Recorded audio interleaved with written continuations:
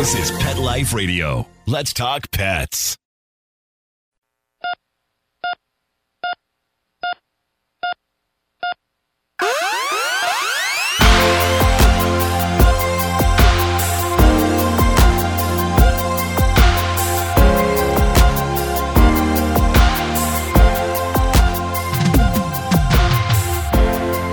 Welcome to ER Vet on Pet Life Radio. I'm your host, Dr. Justine Lee, and I'm an emergency critical care veterinary specialist and toxicologist. Thanks for joining us. Today, we're going to be talking about a potentially deadly disease called immune-mediated hemolytic anemia. It sounds like a mouthful. We abbreviate this as IMHA. And we'll talk about this and why it's really important that you be aware of this, especially if you own a Cocker Spaniel. So we'll be right back after these messages. Listeners, I'd love to introduce you to PetPlate.com. They deliver freshly cooked human-grade dog food right to your door. I'm talking about dog food that is so high quality that even us humans could, technically, eat it. I've been feeding PetPlate to my pup for the last 2 weeks, and it's perfect for my picky pup, and perfect for me since I'm so busy. So if you want something super healthy, really tasty, and ready to serve, go to petplate.com/spot to get 30% off your first box. Once again, that's petplate.com/spot to get 30% off your first box. PETPLATE.com.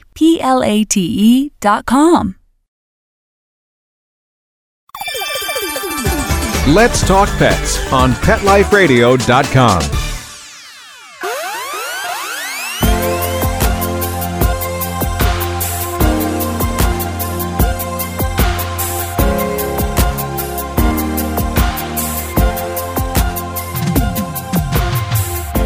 Welcome back to ER Vet on Pet Life Radio.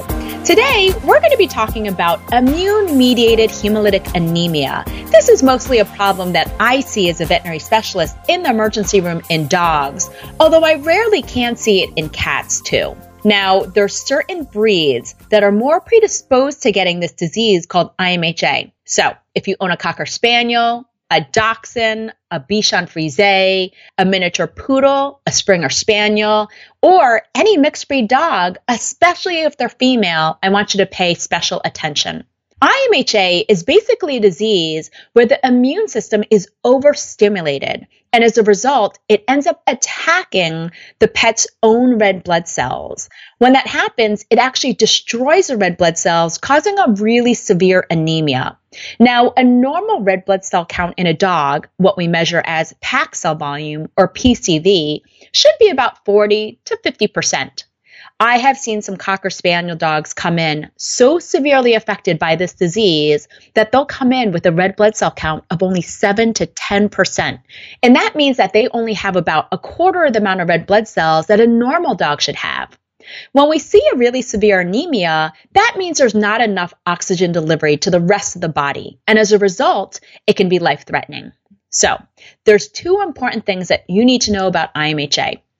First of all, there's two types of IMHA called primary or secondary. Primary means that there's no known cause. In other words, we have to rule out and run a lot of tests, including blood work, x-rays, tick titers, ultrasounds, because we want to make sure it's not due to secondary IMHA. What does that mean? Well, unfortunately, secondary IMHA can be seen from diseases like cancer, parasitic infections in the red blood cells, certain types of tick-borne infections like Lyme disease, inherited diseases, or even certain drugs. Now, as a toxicologist, I can say the best prognosis for IMHA is if it's actually due to drugs or toxins. And this is one of the reasons why we don't feed our dogs onions, garlic, or certain chemicals, because it can actually destroy the red blood cells. Even things like pennies that contain zinc. If your dog ingests a bunch of pennies or even one penny, depending on what year that penny was minted, it can contain almost 99% zinc and result in this secondary IMHA. So you always want to keep pet poisons out of reach. Now, the majority of cases of IMHA are primary. However, that means that we have to do a really extensive medical workup to rule out these secondary causes. As I mentioned before, I see IMHA in both dogs and cats, but I would say 90% of the time it's in dogs, and 90% of the time I see it in Cocker Spaniels. It's also seen more commonly in female middle-aged dogs, and I would say that ranges from about 3 to 8 years of age, but the classic scenario that I normally see is about a 7-year-old female spayed Cocker Spaniel. This is really important to realize because it may be inherited. And for that reason, if you've heard of a dog having this in the past, you want to make sure that they're spayed or neutered so they're not breeding and passing this on. Very rarely, when I do see IMHA in cats, it's oftentimes due to the deadly disease feline leukemia, or what we often call FELV. And it's because they have FELV in their bone marrow. So it does really require extensive testing, like a bone marrow aspirate, to make sure your cat doesn't have this deadly disease. Now, what are some of the signs for IMHA that you have to be aware of? What should you be looking at your dog for? Well, the biggest sign that I notice is actually when their gums look yellow or orange. So they have this abnormal color or hue to their skin, and that's what we call icterus or jaundice. When we see that icterus, it's because when red blood cells actually rupture, the red appearance or the pigment that makes red blood cells red is actually getting stuck in the mucous membranes and the gums. So when in doubt, if you ever notice that you think that your dog's eyes or gums are slightly more yellow than normal, get to a veterinarian right away. Some other signs include signs of not having enough red blood cells. So signs of acting lethargic or weak, acting tired when they go for a walk, panting constantly, or acting thirstier. These are all signs that you want to get to an emergency vet right away. Another big clue, and this is easier for me since I'm in Minnesota, is when pet owners notice that the color of the urine is abnormally orange or red.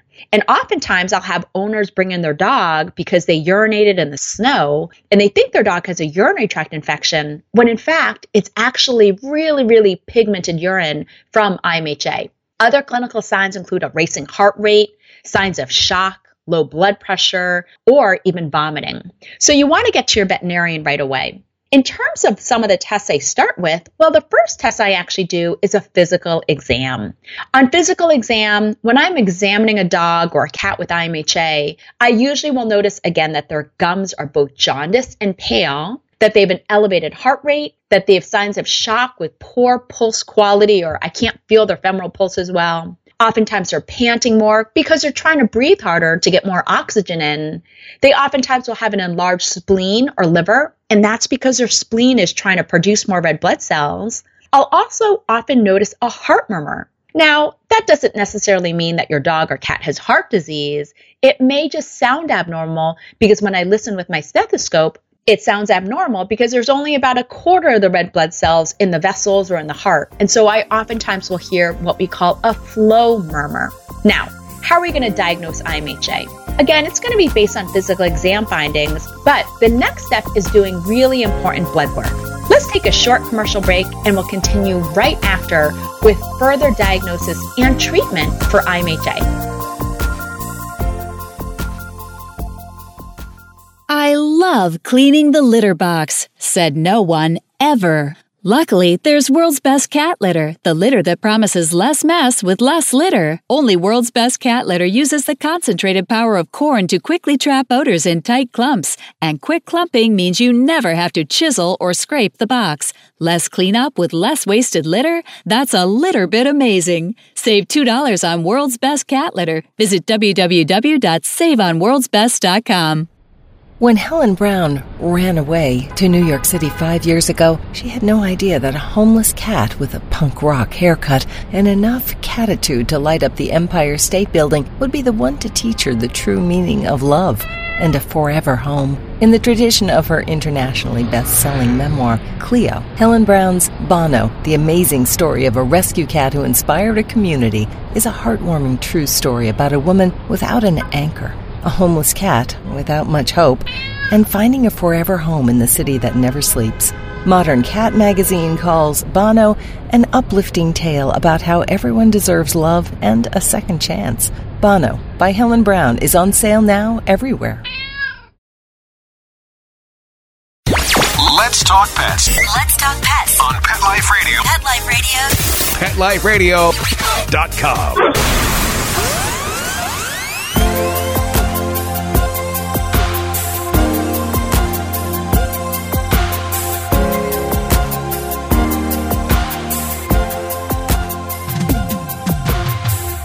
Welcome back to ER Vet on Pet Life Radio. What we've been talking about is the deadly disease IMHA, which unfortunately I see quite a bit in the animal ER. When it comes to diagnosing IMHA, the most important blood tests that we're going to do are going to look at something called the complete blood count. And this is basically looking at what's going on in your dog or cat's bone marrow. This is going to tell us what the red blood cell count is, how anemic your dog is, and it's going to look for the presence of a certain type of red blood cell called a spherocyte. Now, when we see spherocytes on a blood test, it is almost 100% of the time seen with IMHA. So it's a classic finding that we see. The next test that we're going to do is something called a slide agglutination test. This isn't a fancy test. I'm literally just dropping 1 drop of blood onto a slide and dropping 1 drop of sterile saline, and I'm looking to see how sticky the red blood cells are. Normally, red blood cells shouldn't stick to each other. And with this slide agglutination test, we will actually notice all the red blood cells clumping together, almost like clusters of grapes. And as soon as I see that, just grossly when I look at it or under a microscope, that's a classic finding and a diagnosis for IMHA. Another test we might do is something called the Coombs test. Now, this is a test that looks specifically at an inappropriate immune response. Unfortunately, this test needs to be sent out to a lab, so it does take several days to get back. The important thing to realize is if your pet has a positive slide agglutination test, you don't even need to do a Coombs test because you already have your answer. Your pet, unfortunately, has IMHA. We're also going to do a blood test called the biochemistry panel. And this is a test to look at the kidney function, the liver function, the electrolytes, the protein, the blood sugar. We're also going to do a urine test, and that's to evaluate if there's red blood cells in the urine. The next test I'm going to do is an in-house test that most veterinarians carry in their clinic, and that's called a 4DX SNAP test. In other words, I'm going to test to make sure that your dog does not have Lyme disease. Secretly, I'm actually hoping your dog has Lyme disease because that means that your dog has secondary IMHA, and once I treat it with the appropriate antibiotic, which is doxycycline, hopefully your dog will be able to respond to the treatment of IMHA. The next test I'm going to do is something called a reticulocyte count, and this is especially important for cats with anemia. When we do a reticulocyte count, we're basically looking to see how well your bone marrow is able to regenerate and make more red blood cells to fight off the anemia. The next few tests that we're going to do are a bit more expensive, but are really important. We're going to do x-rays of both the chest and the abdomen. The main reason why I want to do this is because I want to make sure, first of all, that there's no cancer spread to the lungs on chest x-rays. The reason why I do abdominal x-rays is because I'm actually hoping that I see the presence of metal foreign bodies like pennies in the stomach, because that's something I can treat right away. And in that scenario, we know that the IMHA is due to a poisoning from zinc, and that's really easy to treat, albeit a bit expensive. The last important test I like to do is an ultrasound of the abdomen. And an ultrasound is just like if you've ever had a sonogram for pregnancy. It's not painful, but it does require that your dog or your cat's abdomen be completely shaved. It doesn't even require sedation most of the time. Most pets handle it really well. The reason why we want to do an ultrasound is while x-rays let us look at the size of the organ, they don't actually let us look at the inside of the organ. So the benefit of doing an ultrasound of the abdomen is I want to look at the architecture of the organs to make sure there's no secondary cancer. Unfortunately, I've had the rare case where I've had some 7 to 9-year-old dogs that are worked up for IMHA and end up developing cancer, and we don't find that out until we do the ultrasound. So again, we want to make sure it's not lymphoma or what we call non-Hodgkin's cancer. We've had previous episodes on the diagnosis of lymphoma in the past, so make sure to tune into that. Most importantly, how are we going to treat IMHA? Well, there's 3 main treatment goals of IMHA. Life-saving care, such as giving a transfusion of more red blood cells, immunosuppression, And the third one is prevention of secondary complications. So let's talk about each one at a time. The first treatment, again, is life-saving care. This is going to include things such as treating your dog or cat with intravenous fluids to help increase their blood pressure, and then actually giving blood transfusions. When we give blood transfusions, they're actually given by a donor dog or cat. And we actually have to blood type them to make sure we're giving the right type of red blood cells to your dog or cat.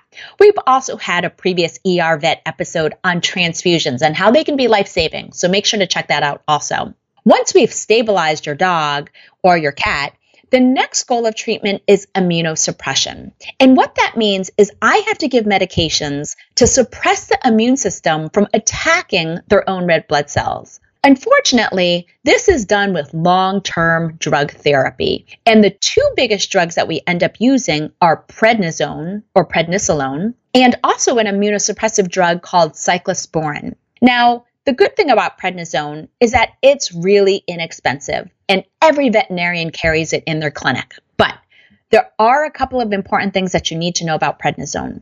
Just like humans that are chronically treated with long-term steroids, dogs and cats, when they're treated long-term, do also get secondary side effects. The side effects of prednisone can be quite initially difficult to deal with as a pet owner, but I'm going to tell you they will get better with time.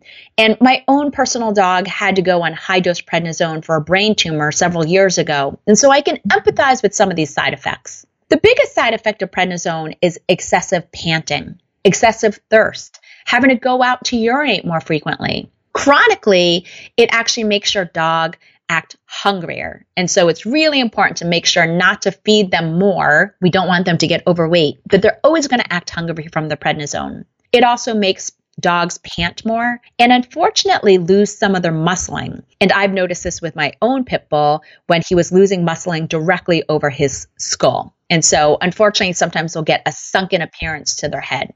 The other important immunosuppressive drug that we use is something called cyclosporin or Atopica. Now, if you have a dog that has really severe allergies, you may actually have your dog on this drug called Atopica. This is a similar drug to drugs that people go on when they're getting an organ transplant. And that's because we need to make sure that the immune system doesn't destroy that organ. In the same way, when we use cyclosporin, we're trying to suppress the bone marrow from destroying your dog or your cat's own red blood cells. The good thing is cyclosporin is pretty safe. Unfortunately, it's pretty expensive, especially if you have a really big dog. The biggest side effects are really, really rare liver issues with it. And a more common side effect, which honestly is cosmetic, is some dogs, especially boxers, in my experience, get something called gingival hyperplasia. And that's when their gums develop excessive tissue, where it almost looks like they have lumps or bumps around their gums. Unfortunately, this can long-term wise be an issue. It does go away once we take your pet off of cyclosporin, but most pets that are treated for IMHA have to be on these drugs for several months. We never want to stop these medications suddenly, and we don't want to wean them down too quickly, or your pet can have another relapse of IMHA. Now, the last part of treatment for IMHA is preventing secondary complications. Unfortunately, with high-dose prednisone therapy, we sometimes can see stomach ulcers because it really upsets the stomach. Ideally, we always want to give prednisone with food, but unfortunately, with really high doses, it can cause stomach ulcers. If you notice that your dog is vomiting or has black tarry stool, that's usually a sign of a stomach ulcer. And so sometimes we'll actually put dogs and cats on drugs like Pepcid or omeprazole, or even a drug to coat the ulcer called sucralfate for several months to help prevent these complications. I want you to keep in mind that your dog and cat should never be on prednisone and non-steroidal anti-inflammatories at the same time. And it's really rare when we use the two drugs together because it can really upset the stomach. However, IMHA is one of the few diseases where we actually use these two drugs together. I'm going to oftentimes dose really microscopic doses of baby aspirin in dogs or cats. And unfortunately, the reason why we do that is because we want to prevent the secondary complication of a clot. Now, if you've ever sat on an airplane for a really long time, your doctor may have told you, oh, you want to get up and walk around to prevent a deep vein thrombus. And this is exactly what we're worried about in dogs with IMHA. They are more likely to get a deep vein thrombus that breaks off and gets stuck in their lung. And that's something called a pulmonary embolism, a PE, or pulmonary thromboembolism, a PTE. One of the reasons why we use drugs like low-dose aspirin is to help prevent those clots from happening. Sometimes we'll actually use Plavix, the platelet medication used for people with heart attacks, to prevent this also. Unfortunately, the overall prognosis for IMHA can be quite poor, and there is a mortality rate reported to be approximately 40 to 58%. The one-year survival does range in veterinary medicine in the published literature between 17 to 69%. So that's one of the reasons why it's so important that you be aware of this potential disease. If you have a Cocker Spaniel, I don't want you to become too worried about it, but really important that you even have this on your radar. So if you even think that your dog or your cat's gums are jaundiced or pale, that you get to a veterinarian right away. The sooner we diagnose it, the sooner we can start treatment, including prednisone therapy, and the better the outcome. I will say, if a dog or a cat is diagnosed with IMHA at any point in their life, I try to minimize any drug exposure that they're on. And that's because we can actually see this disease in human medicine as a really rare side effect from antibiotic therapy or certain drugs. So if you've had a pet that's been diagnosed with IMHA in the past, make sure you talk to your veterinarian about minimizing drugs. What do I mean? We want to minimize the use of penicillins and cephalosporins. We also want to minimize the number of vaccines that your dog or your cat gets. Now, don't get me wrong. We still want to make sure that your pet is protected for rabies. But if they're a 7-8-year-old pet, they do not need their distemper or their parvovirus vaccine every single year. And especially with this disease, I want them to have an annual exam, but I only want them to get their DHPP or FVRCP vaccine ideally every 3 years, especially with this disease of IMHA. I don't want to stimulate their immune system more than they need to. When in doubt, fear not if your dog was diagnosed with IMHA. It's definitely treatable. Unfortunately, it can be expensive to treat. So when in doubt, get to your veterinarian, your ER vet, or your veterinary specialist right away so we can help diagnose it, so we can help save your dog or cat. Well, that brings us to the end of today's show. Find me at drjustinelee.com, on Facebook at Dr. Justine Lee, or email me your pet questions at drjustine@petliferadio.com. With that, we're out of time, and we like to thank Mark Winter, our producer, for making this show possible. See you at the next episode. Let's Talk Pets, every week on demand, only on PetLifeRadio.com.